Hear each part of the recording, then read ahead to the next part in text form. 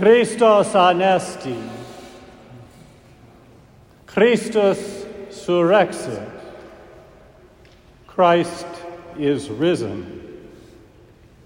Whatever language on this night the church throughout the world proclaims the resurrection, it changes everything.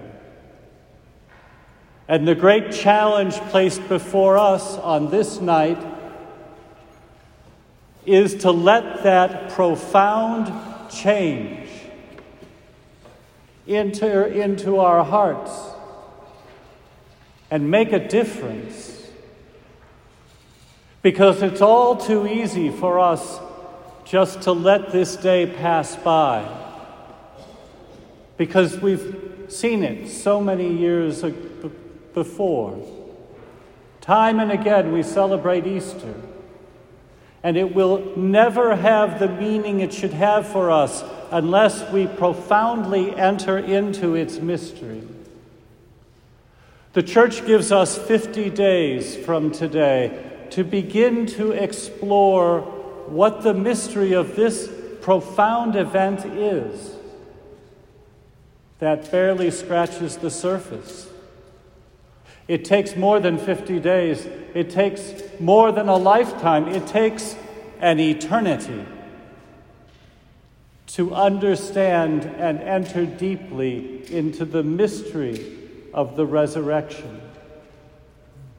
But in order to at least begin to fathom it, we have to try to understand what life is like without Christ. The readings that we've heard so far during this vigil begin with that incredible story of God reaching out and entering into an act of creation that made everything.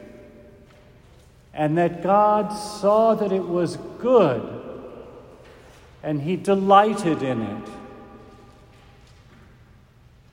The reading we didn't have tonight is the story of how it went profoundly wrong. And it was in very large part our fault. And so that all of creation, but in particular the human race, entered into a state of radical alienation from God, and alienation from this world, and alienation from one another, and alienation from one's own self. It's an experience that all of us, to one degree, are touched by. But to really understand the profound depths of what that alienation was like, please God, none of us will ever feel. Because that's damnation. To be utterly cut off from God, from this world, from one another, and from oneself, and for it never to stop. That is hell. And the story that we've heard tonight in these readings is that God could not stand that we stay there. And by his own grace and mercy, he reached out. And he began this long, age-long process of reaching out to human beings and to inviting them to return to him step by step, generation after generation, by coming to a people and saying to them, Abraham, will you be with me? Israel, will you be with me? Will you let me show you a different way to live, a way of communion with me? And they spurned him. They rejected the Lord. And yet that didn't stop him. Time and again, through the prophets, he reaches out to the people of Israel and says, will you please come to your senses and understand who I am and what I have to offer you? Will you please accept me? And as we know, in the fullness of time, the Lord himself entered into this experience by taking on our human nature and coming to his people, finally, in the fullest expression of himself. And they rejected him. They spurned him, though not all. And out of that tiny band of followers, through the power of the resurrection that they experienced on this night and in the days to come, that small group of disciples transformed the world because they opened for all of us in the church a way to salvation, a way to enter into communion, to restore the breach that had happened, to destroy the alienation that each of us individually and all of us as a race experienced. The power of the resurrection is about more than just a human being, God made man, returning to life.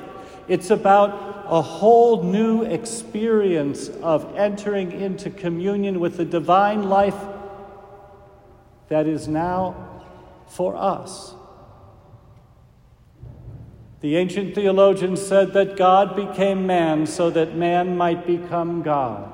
This night, the resurrection of Jesus is the doorway through which we, by the power of the church and its sacraments, enter into that divine life and become one with God.